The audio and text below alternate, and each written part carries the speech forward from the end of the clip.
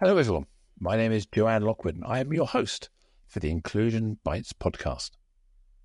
In this series, I have interviewed a number of amazing people and simply had a conversation around the subject of inclusion, belonging, and generally making the world a better place for everyone to thrive. If you'd like to join me in the future, then please do drop me a line to joe.lockwood@seechangehappen.co.uk. That's S-E-E, changehappen.co.uk. You can catch up with all of the previous shows on iTunes, Spotify, and the usual places. So plug in your headphones, grab a decaf, and let's get going.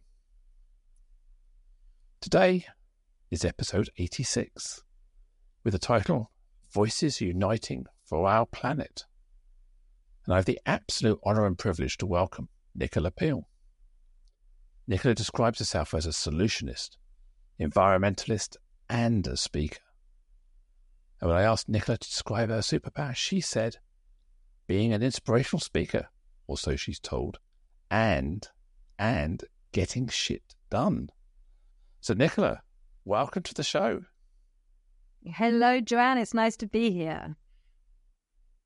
So Nicola, Voices Uniting for Our Planet and getting shit done. I've got to hear more about this. Tell me more. Well, it's exactly what we need right now. We need to see change happen. We need to get together and see our differences, not our, see our similarities, not our differences, because we're really good at finding ways to divide us. This us against them. And we see it so much in the environmental movement. And for me to even say that, I'm an environmentalist, the first thing is, oh, what, you just stand there and protest, do you? It's like, no, I don't. I do a lot more. And that's what I do. I get shit done. And that's real stuff with my hands, building infrastructures and helping people that most need it. So, that's really, I suppose, a little bit of an intro. So you picked up on the stereotype, the image that people have in the head of an environmentalist, the hippie, the tree huggers that chain themselves to railings. That's the media trope.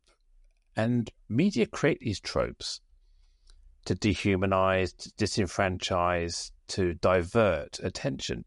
So why is the media latching on to environmental concerns as a negative and creating these negative tropes, not amplifying them in a positive light? So I'm a big media hater, if you like. I like to bash the media because they influence everything we do. So why do you think environmentalists have this bad name, if you like? Well, I suppose we have to, like anything, look behind who owns it, who has to benefit from it. I've got a good example, actually, with National Geographic. And I made a film, Blood of the Amazon, many years ago. I went from the headwaters in Ecuador all the way down the Amazon River, and I made a film. And they were interested. But they said to me, yes, but you can't name any names. And the name was Chevron Texaco. They were the ones that created this massive legacy in the Amazon. But they were interested only if I didn't name the name. And, it never occurred to me. I thought, well, National Geographic, they're all about nature. They love nature. Of course, they're going to be interested in the real story of what's happening in the Amazon. But then I picked up one day one of the magazines, and I'd never really noticed it before. All the advertising from BP and from Shell and Big Oil who advertised in Nat Geo. And so it's like that with most media. If we look behind who owns it, who where's the money? Follow the money. And that's why really it comes down to the same old story, why they don't want to give us a voice. So it's a few American presidents ago, I can't remember which one it was, you probably know the story, where the whole concept of climate change was almost like buried as a non-thing. You probably know the story, but we were talking about climate change, the impact of the planet, the global warming. All these things were being scientifically proven and evidenced until, I guess, they got lobbied by the oil companies or the car manufacturers, whoever that may have been. And suddenly it all changed, didn't it? And there was a couple of American presidents ago, if I remember rightly. Well, Al Gore was the almost vice president, And and if you haven't already watched his Inconvenient Truth, it says what it is on the can. It is an inconvenient truth to everybody. Nobody wants to change. And yeah, he really clearly laid it out. We've known, well, definitely the oil companies have known since the 70s of what they're doing. So it's of their interest and their shareholders' interest to make sure that they can just carry on business as usual. Al Gore, you're right. I remember that now. Yeah. Wasn't that around Ronald Reagan or just after Ronald Reagan? It was around that era, wasn't it? Well, I don't think it was that long ago. I think you might be talking about like the Kennedys back then when he put like solar panels on the White House, and then they were told they had to take the solar panels off of the White House. I mean, this is like way ahead of their time. And, we're still talking about whether or not it's a good idea to get power from the sun. Because we are, as you say, we're invested in the status quo, and the world is financed and run, by these big global corporations based on oil control and power, isn't it? And even if you look at the dynamics in the Middle East, what's going on in the Middle East right now, a lot of the troubles in the Middle East are all around power dynamics, around oil and energy and power. And when I say power, I mean power in both senses of the word, political power, as well as environment, production of electricity, etc. It's a tough thing to change, isn't it? Especially you look at the American car manufacturers have huge, great employment. Often in the least employed areas of the US, the Rust Belt, where poverty and employment is really tough. That's where a lot of the manufacturing is, and making these kind of changes and advancement isn't good for politics, is it? No, definitely not. I mean, it's not good for a lot of things. And, I kind of wonder if we need to change our names. We call ourselves still Homo sapiens, which was, sapiens wise. And we don't seem to be acting very wisely at the moment. I think we could be, it's almost like, how about we change our name to Homo Petroleus? Because our whole reality revolves around the stuff. And, absolutely everything we do, we get up in the morning and, we open our plastic, thing of milk, and then we drive to work, and then, absolutely everything we are surrounded by is made from it. So to change the industry means changing everything. And that's just inconvenient. People don't want to change. It's so much easier to jump in your own car, fly away on holiday, and just keep on living the good life. And this tiny minority of us that are able to do that are not prepared to stop just because, a few radicals are saying that it's not good and we shouldn't be doing it. There's not the evidence. Why, if everyone else is doing it, then why should I stop? Which perpetuates the problem of mostly it's all doom and gloom. And, if you become an environmentalist, you're going to be running around in a tatty old shirt and, like flip-flops or something. Instead of thinking, which is where I come into it, I don't want to talk about the doom and the gloom and climate change and the woes of how bad it really is. There's enough people talking about that. I want to talk about what the future could look like if we move towards the ecological age, where we actually work with nature rather than against it. Then what would the world look like? Talk about ages like that, and again, I think I saw something on the news recently that we've entered a new age of the planet, because you will now be able to detect this era in the striations of the Earth's core and crust when you do things. So that's how the Jurassic, Mesoteric, all these kind of layers are built up. We've now got one that shows our environmental impact as an age, haven't we? Yeah, the Anthropocene. Yeah, that's it. It is the age of the human. You cannot get away from our impact. Whatever corner of the globe, you can be as remote as you like, in the Arctic, in the middle of the Amazon. You cannot get away from microparticles of plastic. You cannot get away from contamination, which is what the human legacy is right now. Oh, you talk about microparticles. I mean, it's in toothpaste, isn't it? It's the little tiny abrasive things in toothpaste, the little plastic balls that we're cleaning our teeth. Inevitably, we're ingesting them, being part of in all of our internal organs. everything we eat has got microparticles of plastic in it. We're going to be oxygen, nitrogen, water, and plastic before too long, aren't we? Be born with plastic in us. Yeah, I mean, you kind of remind me there of the spaceship analogy, where the Earth, it's a bit like a spaceship flying through the universe, and we're all these passengers on the spaceship, and all the red lights are flashing: water, oxygen, waste, biodiversity loss. The lights are all flashing, and we're just hurling through space, actually not taking any notice whatsoever of these flashing lights. And actually, what does this mean for humans if we carry on like this? And, I've spent 20 years working alongside Indigenous people in the Amazon. And I spend time with them where they have so little, but they're always laughing and they're always happy. It's very, very rare to see anybody depressed.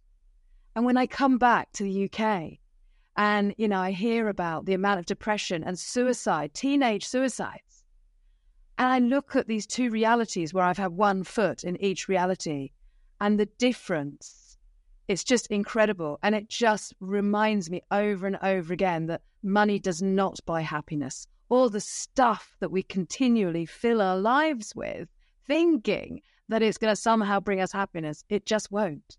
And what we desperately need is to reconnect with that which is real, the world around us. Is it because we haven't managed to sell the problem, sell the pain to people? I mean, we see David Attenborough, we see Blue Planet, we see all these programs, and we see the impact of us as humans on animals. We see turtles covered in plastic. We see you cut open birds and you see their stomachs full of fishing nets and plastics. And we're seeing that impact on animals or on creatures. We look at the rivers, the water companies pumping untreated sewage into our rivers. We see the environmental impact of it being covered in algae, the fish dying. It took almost a generation to clean the Thames up, didn't it, for all the pollution that was in the Thames. So we know what when we impact water, how it kills off animals and creatures that live in the water. We can see that impact all the time. Is it because we don't see enough people dying in the air because the air looks clean? We don't detect dirtiness in the air. Probably our noses, our mouths, our lungs are probably used to filtering it and accepting the taste of air as it is. We've got people complaining about the ULEZ in London. The ULEZ is sort of like, let's get this down to 20 miles an hour. Let's have a ULEZ zone. People go, oh, that's going to make me go later for work. And what about all the children that are dying? We talk about lead in petrol. We got unleaded. We got lead in paint. We got rid of that. Sorry, I'm talking too much. Go, you're the expert. Well, I mean, you're just totally there. It's very, very true. If we could see the CO2 coming out of exhausts, if we could see carbon dioxide, the trails of black left by airplanes, the trails of black left by, all the, the shipping and the transport, but we can't see it. It's invisible. So that would be different if we could see this lingering. And there are actually cameras which are fascinating where you can actually witness what air pollution looks like, visually. So that is part of it, is that, yes, we can't see it. So we kind of know about it. There's been loads of information. People are in a state of denial. They don't want to know. It's too uncomfortable. So the imagery that we see of, floods and everything which is just, these atrocities that are happening around the world. But still in England, for example, we're in a little bubble here. We're in Goldilocks land. Nothing too bad has happened to us. We can just carry on. And hey, it might be nice climate change because it might get a bit hotter in the summer. So, we can come up with all sorts of ideas about why we don't really want to talk about it. And then, it's this other divide. It's getting bigger. Are you a climate denier or are you, a Greta Thunberg follower? And, it's actually really becoming very toxic, the world of on what side do you stand? So often when people ask me, oh, do you speak about climate change? I said, no, I don't. I'm a solutionist. There's enough people showing you the graphs and talking about climate change. I want to talk about the solutions. I want to talk about what we can do rather than what we can't do, because there's not enough airtime given to that. We don't have a vision of the future. Most people can't see it. And if we can't see it, we're never going to get there. So, yeah, I think that's part of, what my part in the jigsaw is. It's showing, painting that realistic picture, isn't it? And you say it's the solutions around, not just telling us what the pain point is. It's giving us the ideas and the way out of those. If you do nothing, this is the picture. If you do something, this is the picture. If you do lots, this is the picture. I think you're right. Seeing pictures of polar bears having their environment shrunk, or the fact that you've got seals who used to live on these ice floes now are more vulnerable to killer whales because their ice floes are dissolving too quickly. You see all these pictures of animals. It's so detached from reality because it's not in your back garden. It's a tough. I mean, was it recently the Rishi Sunak and co decided to put back our pledge on electric vehicles by another 5 years, saying it was too tricky to get the infrastructure in place. I'm not saying it is or it isn't, but unless you're committed to a path, it's always going to be difficult. Absolutely. And there is no silver bullet. And, even the idea of, all going on to electric vehicles, that's not what we want either. We fundamentally need system change. And that means public transport. It means car sharing. The idea of everyone giving up their fossil fuel car and getting an electric car, it's just never going to happen. We don't have the resources to mine what is needed to build an entire fleet of electric vehicles. But we can learn from other countries. I've spent a lot of time in South America where it's all minibus. Everyone gets around by minibus. We have these massive buses that quite often drive around empty. But maybe that's not necessary. Maybe we need to look at our whole infrastructure of how we get around. We've been talking about carpooling for a long time. Nobody does it, though. So, how do we create the change? We know what's needed. So, how do we get from where we are to where we need to go? And, is it enough for people to see the visuals? And I think when you have your own first-hand experience and you see it yourself, which I suppose really made it even more real for myself when I first started in 2000 in the Amazon. I didn't know that there was these massive oil spills in the Amazon, but it wasn't just seeing the rivers running black and the effects on the creatures. It was when I started to see the children that were covered in skin lesions and, the highest rate of childhood leukemia in the world is the children in the Amazon. Now, why don't we know about that? Because it's much easier to talk about, nature's being contaminated. Yeah, it's the oceans or it's the forest. But the people, it's a different thing. If people were to see what I see of how sick the people are that live in the forest because they drink the water, then you say, well, hang on, this isn't right. Why are all these kids in the middle of the Amazon so sick? Oh, so I can just drive to Texaco and go and fill my car up. How does that make us feel? So that's where I feel like we need to actually feel what's happening in a real way. This isn't just some fantasy. It's real life. It's actually happening right now. I think maybe if you haven't seen it, you can't really understand it. But it still doesn't impact me. And I don't feel that pain, no pain, no change sort of thing. How do I, maybe as an individual, I'm worried about, well, not worried, but what difference can I make if I put this plastic bottle in the recycling or put it in the general waste? What's the impact? It makes no difference to no one's going to care. No one's going to notice. It'll just go into landfill. Who cares? So how can I understand the personal nature of this so that I can be on board with it? Rather than just the theory. How can I be take personal responsibility for change? How can I do that? Well, I do because it makes me feel good. So, whether we do it from a self-centered, doing the right thing actually gives you better mental health. And, we can come at it from many, many angles. And I hear this all the time. I'm just one person. Whatever I do is not really going to make a difference. It's up to the government. It's up to the corporations. It's up to the politicians. We're very good at pointing the finger to everybody else apart from ourselves. So, what would happen if we, started the bottom rung is just putting the recycling in the right bin. There was recently, I was chatting to a young Japanese girl, and she said, I didn't know that England was a third world country. And I said, well, why do you say that? She said, well, people here still don't know how to recycle. And I thought, yep, that's right. If you lived in Japan, you would peel the label off of your wine bottle and put the label into paper. You'd put the bottle into glass and you take the lid off and you put it into metal. They recycle everything. They have very little waste. They have a very intelligent system, which means that by really separating and recycling, it costs less in the end.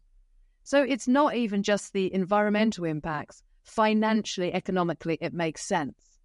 So, we start on the rung of like that personal, radical responsibility of there is no such thing as away. This idea of I'm going to throw it away. Where is that? We just move it from our house to somewhere else. So, then the bigger picture of like systems change. And, for me, it's everything.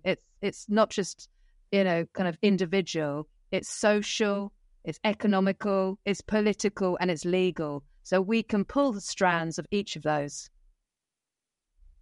Sorry, I'm just chuckling under my breath here about when you said, when you throw something away, there is no away. And I had this vision of tidying up my cupboards. What you end up doing is just rearranging stuff and putting the stuff you already had somewhere else. So away is actually somewhere else. It's not actually away anywhere. It's just different. You just moved it from place A to place B. You've changed its position in time and space, not its actual status. Absolutely. So, the time where we move it, we don't see it because it's not in England, because we haven't got any landfill sites anymore. So we just ship it away to another country and have no responsibility or no idea. If you ask most people, hey, when you chuck your stuff in the rubbish bin, where does it go? We just don't know. I mean, we saw in the recent by-elections that the ULEZ in London became a political wedge issue where one party decided that they were going to campaign against it and get their person elected, which turned out to be true, whether it was over the ULEZ. Is it becoming a political football? The more left-leaning you are, the more environmental you are, the more right-leaning, the more capitalist you are, the more you're less likely to care about the environment. Is that kind of a truism, or is that kind of a generalization?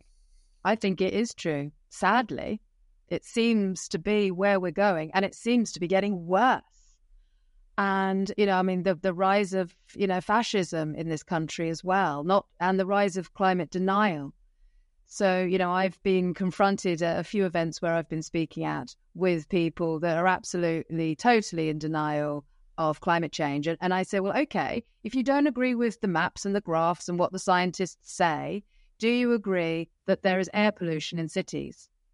Do you agree that there's rubbish and plastic in the oceans? Do you agree that we're losing biodiversity at an unprecedented state? We are actually in the sixth mass extinction right now. We're causing it this time. So we know that that's happening. And so I'm trying to find the things which actually unite us, the things that we agree upon rather than what we don't agree. And at the moment, because it's all so siloed, you've got people that do amazing work socially with people that have absolutely nothing to do with the environment. And then you've got environmentalists that have nothing to do with like social projects. But the Vesica Pisces, the bit in the middle, which is, well, we've got to remember that humans are nature. We're not separate from it. We're not as important as a worm. The Earth really needs worms. It doesn't need humans. But we are just another species on this planet. And I think sometimes we have to remember that because we seem to think that there's us and then there's nature like it's something different.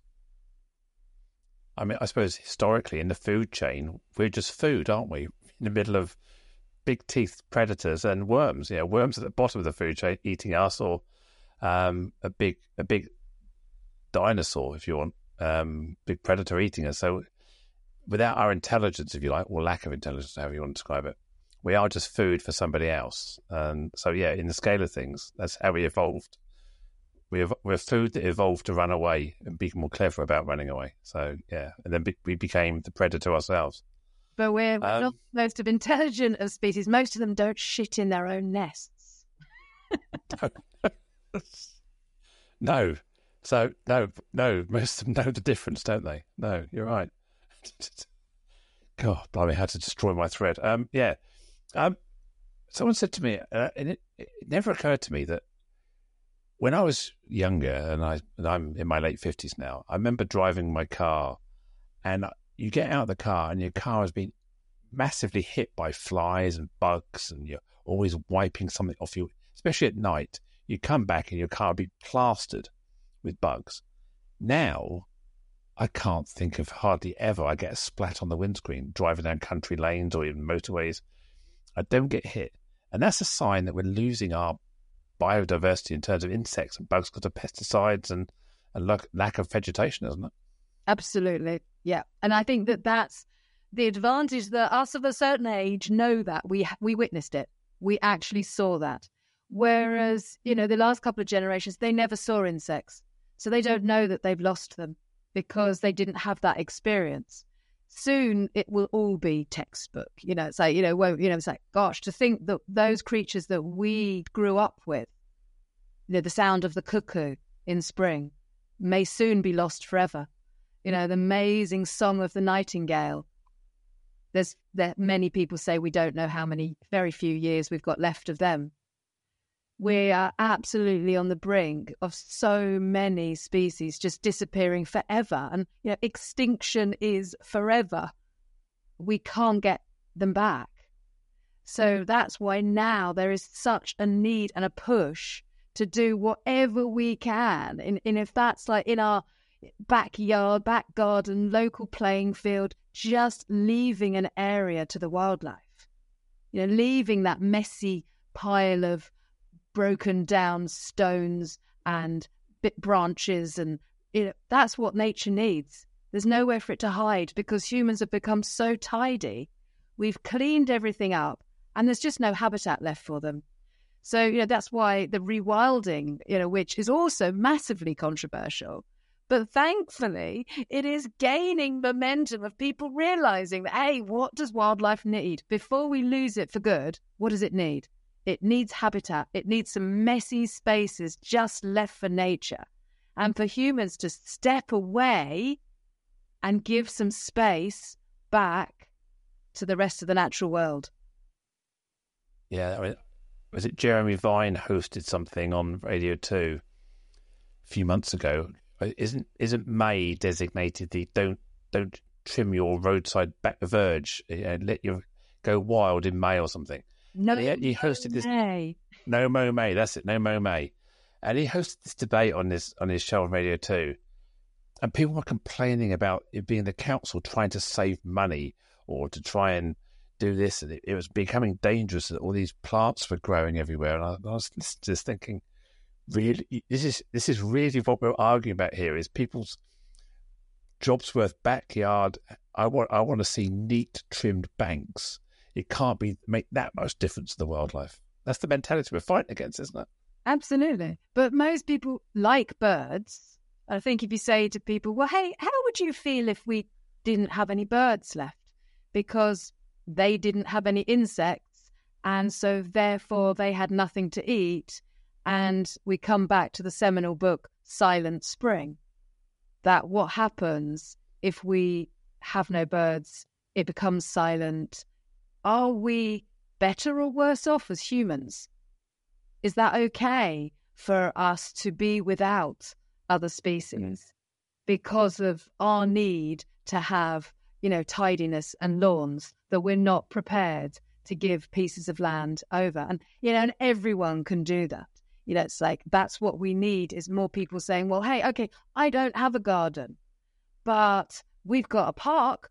How about going and have a conversation with somebody and saying, hey, what about we just give a little tiny bit over? Put a sign up, grow some more wildflowers. It can be absolutely beautiful. And that's actually one of the really shocking things that comes from No Mow May, that yes, it has saved the council money, which is a good thing. But also people have never seen what happens if you let your lawn grow. All of a sudden, it's covered in flowers, and then it's covered in bees and butterflies. It's like, wow, that's what happens when we just let things go to flower.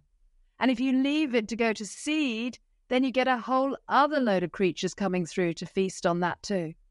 So, it's these little actions that really can make a huge difference. Yeah, we get these wildflower seed bombs, and we've got a load of planters. We just fill these planters up with seed bombs. And the thing we like about it is you've got no idea what's going to come up and what colour or what it's going to look like. So we've got all these kind of different sort of flowers coming up everywhere. Some grow, some don't, some work, some don't.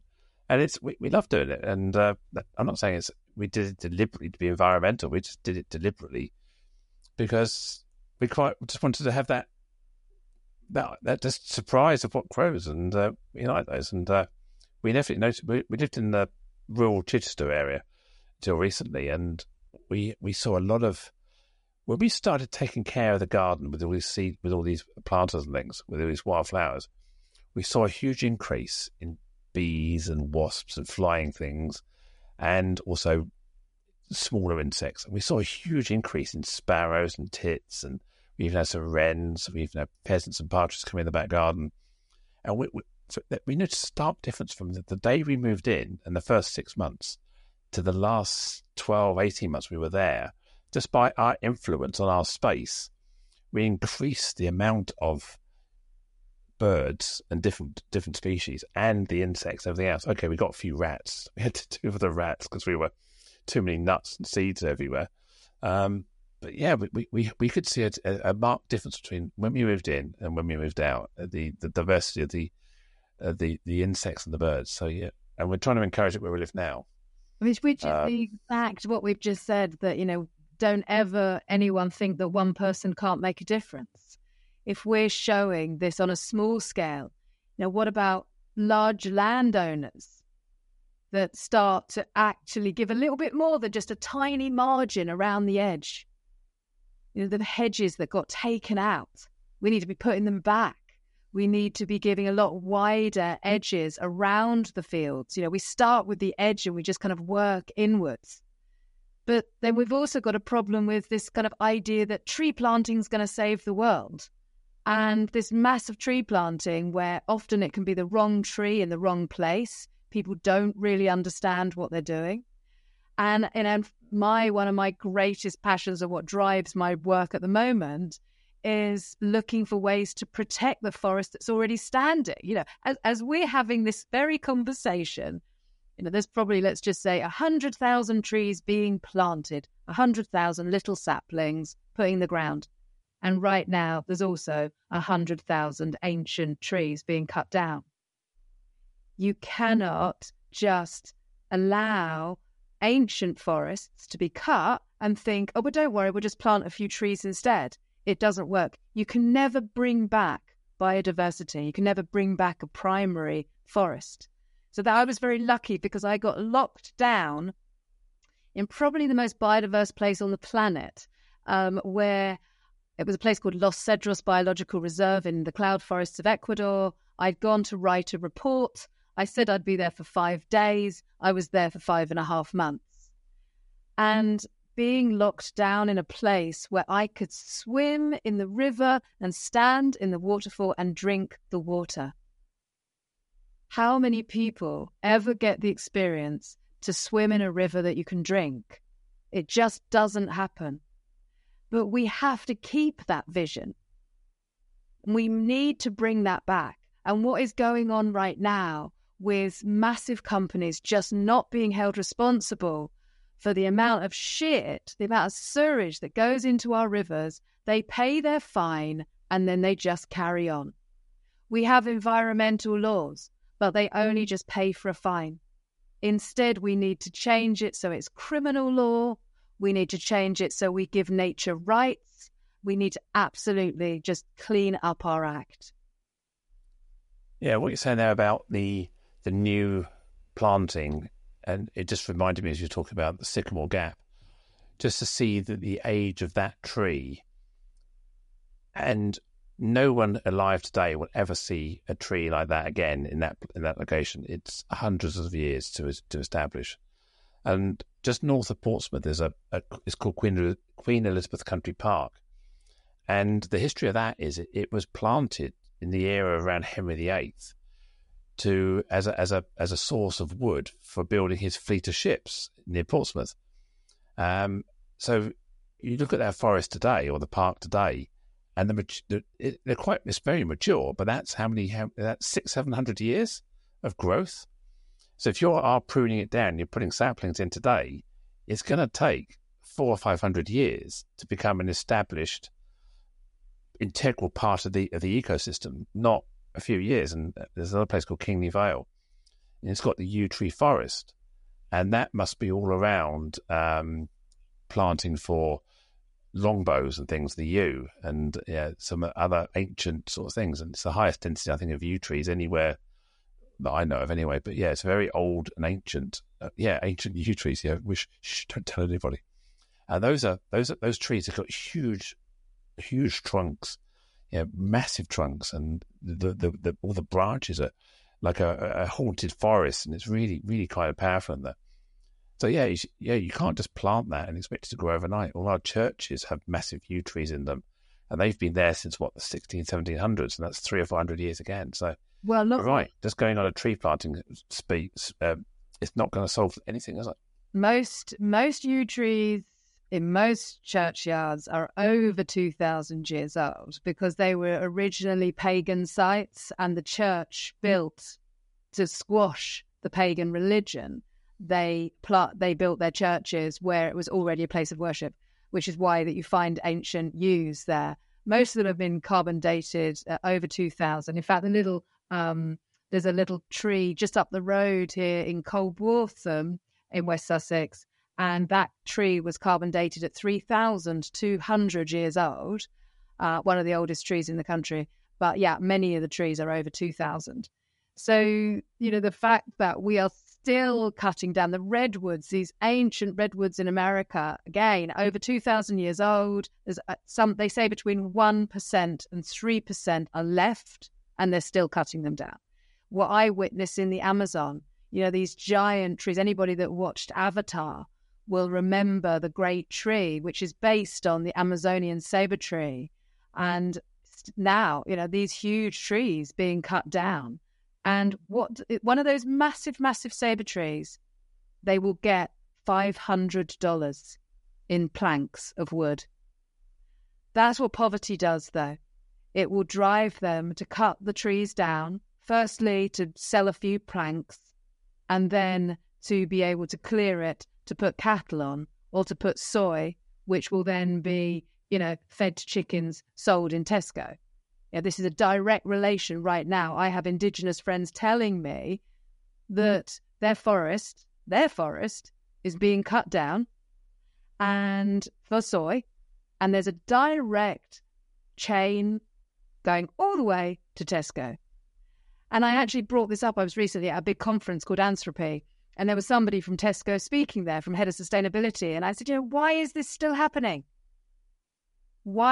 People don't know when they go in to buy something. They don't know that what they're buying is causing destruction in the Amazon. We've got to start becoming really aware and pressurizing these big businesses to do the right thing, which is where I definitely want to give a plug to the great work of Ethical Consumer, which they have a fantastic book, a magazine, online. And if anybody wants to know who these businesses are and what they do, that this organization have done great research so that we can become responsible consumers in that which we buy. I mean, I just think about, you talk about supermarkets there and the chains. They keep telling me that they're cutting prices, they're driving down this, they're driving down that, they're telling me that I have to have perfect apples and perfect fruit because that's what the consumer demands. That's just marketing bull, isn't it? The consumer's not demanding anything. They're telling us what we should demand and then fulfilling that they're giving us the rally cry and then following through saying, you've told us this, so we're doing it. So I didn't ask for round apples. I asked for an apple that I can eat. I was quite happy eating them off the tree in my parents' garden, cutting out the maggot and eating the rest of the apple. We sit there at Christmas as a bunch of kids, cutting the apples up and cutting the maggots out and just chewing on these apples. Those were okay for us as a family. What's changed? There's a friend of mine, she said something which I thought was quite apt. She said, you shouldn't say organic carrots. Those ones should just say carrots. And the other ones should say chemical carrots. Yes, I like that. It's shifting the language, isn't it? And I as an EDI professional, I'm well aware that we label things with adjectives, but we don't tend to label the default, do we? We always label the non-default. So people want the default. So you say organic carrot, that makes it sound like it's not the norm. Because if we had artificially grown or artificially fertilized carrots or carrots, we're going to go, oh, carrot sounds nicer than this other description. And a lot of it is the wording and being able to know, what's going on. Education is a big part of it, but education by itself doesn't make people act alone. I think that's the first seed. And when I'm giving a talk, I can speak to a few hundred people and I'm kind of throwing out these seeds. Many will land on barren land and people won't take any notice. But then I feel like somebody else will say something which will water that seed. And finally, that person will be like, oh, actually, maybe I can do something. And my favorite saying is, thanks to the singer Joan Baez, action is the antidote to despair.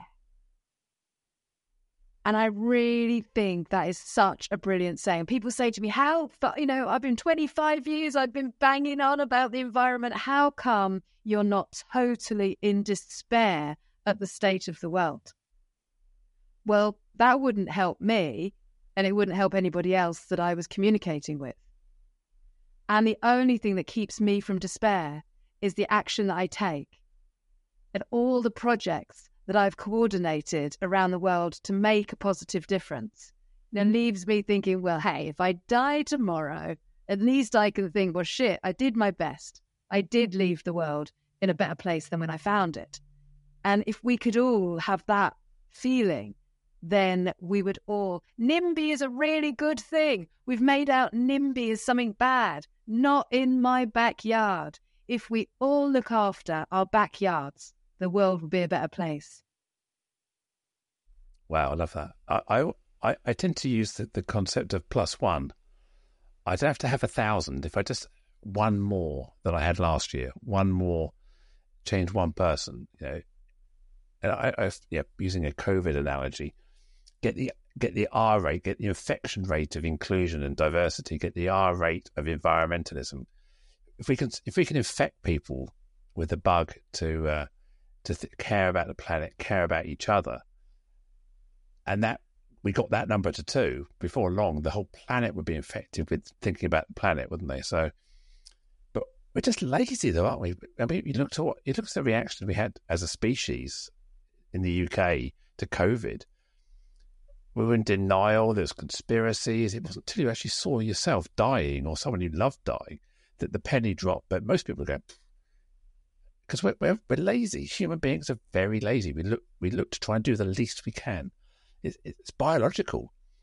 We conserve energy. If we don't have to do it, we won't do it. So how do we stop people just acting to programming, which is being lazy? Well, I think it comes back again to mental health. So if you go to a lot of countries, yes, they can do a lot of lying around in their hammocks, which we would call lazy. But there's also a lot of being busy, actually finding food and, doing what needs to do to be human, to actually survive. But because we're in a reality where people don't have to hunt and gather. They don't have to go and find food. They have to just walk down to the shops. There's so much time, and people say, oh, I don't have time. But if we look at how many hours per day people spend on social media, if we look at how many hours people spend a day on their phones, and then at the end of the day, you say, well, what have you achieved? What have you done? Time goes by, and then people have got, feeling down about it. And then when you realize that you get active, and a really good example is people going along to community gardens. The benefits of going along and finding a community garden is that, hey, all of a sudden there's all these other people. So you get a social life. You get to grow some food. You actually start to make a positive difference within a group of people locally to you. There are so many benefits for actually doing the right thing. But it's a bit like we have to lead the people to show them what's possible. If you've never even heard of such a thing as a community garden, how do you know where to start? So that's part of my work is, as a speaker, to talk about all the positive things that we can do and joining together so that we can all kind of like act faster and move faster together and have a good time while we're doing it. Does it need a generational shift, though? I mean, we look at our evolution as a culture from a boozy pub-based culture to a coffee shop culture has taken a generation. I go back to my teens and 20s. The pub was it. There was no coffee shops. It was alcohol fueled.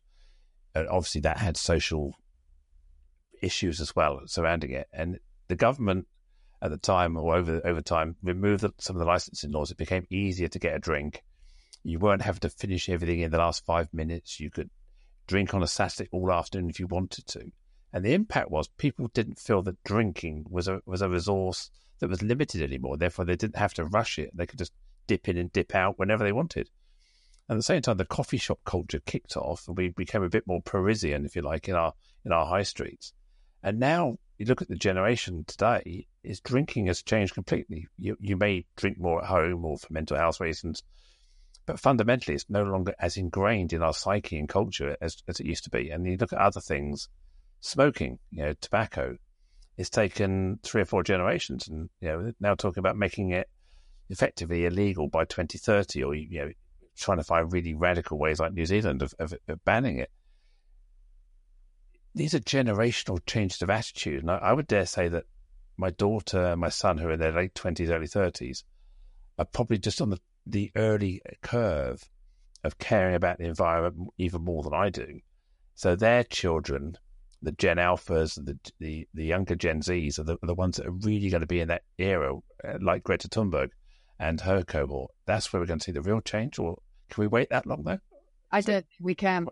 I think that's what everybody kind of feels like, oh, well, we can't do anything. And then, the younger generation is saying, well, hey, you lot caused the problem. You need to sort it out. It's your generation that has caused this problem. Why should we sort it out? So it can go backwards and forwards.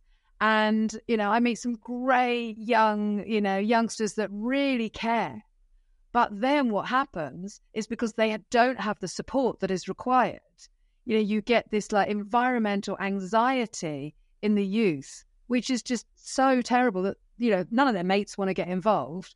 And, it's not the cool club to be in, which is what is such a shame. It's just like, it's cool to be smoking, a single-use vape. There's absolutely no understanding. This is about as bad as it's got from, when we used to drink beer and brew up our own hops and make our own home brew, to now we've got this gadget, which is, using plastic and lithium once. It's then thrown away, and lots of them are ending up in the rivers where lithium is highly contaminating to the rivers. So we can just use that once. It shouldn't be allowed. I mean, that kind of thing, it's just become extreme in this consumption, consumerism, capitalism. They sell, so we will keep selling them, and it doesn't matter about the state of the environment. So it just shows how far we've gone to start to rein it back in, to realize and see those impacts. And who's responsible? Is it the consumer? Is it the person that buys the vape? Or is it the shop that sells it? or is it the manufacturer that actually creates it in the first place? It's like every level is responsible for creating, this world that we're living in right now of just mine it, make it, dump it. Mine it, make it, dump it. And we just don't see where it came from or where it's going to. I'm not going to change on my own if I feel I'm swimming against the tide of everybody else. Again, we're lazy. We tend to go with the flow, peer pressure. We go the easy route. Everyone's telling me in the advertising and the media what's going on. I'm being bombarded with this day in, day out. This is the right thing to do. We care about you. We're making these products. Marketing is all around playing with biases and persuading you that you want something. And people are developing these products. As you say, the single-use vapes, they're different colours. They've got these fancy flavours and fruity names, and they sound really attractive to young people. No wonder they're interested in them.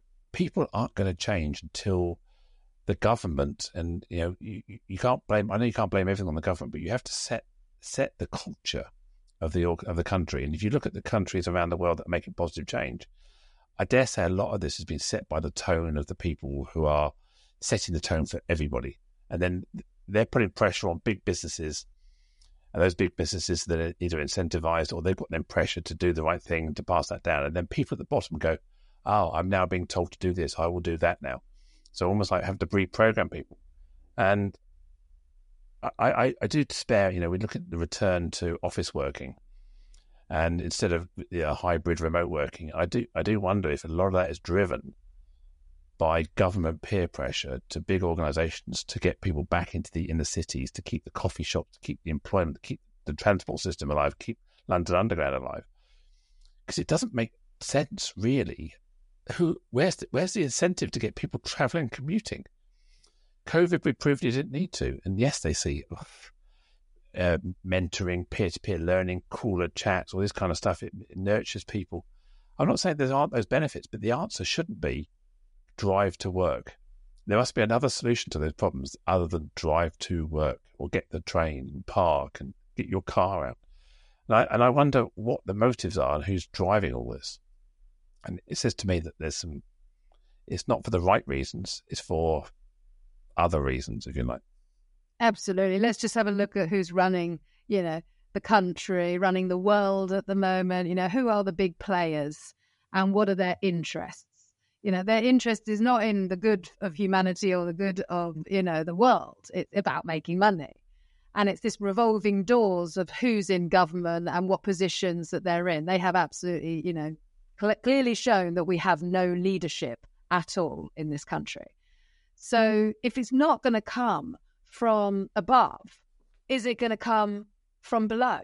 How has change happened before? There has been, these uprisings that have come from a grassroots level of people pushing their politicians, their businesses into doing the right thing.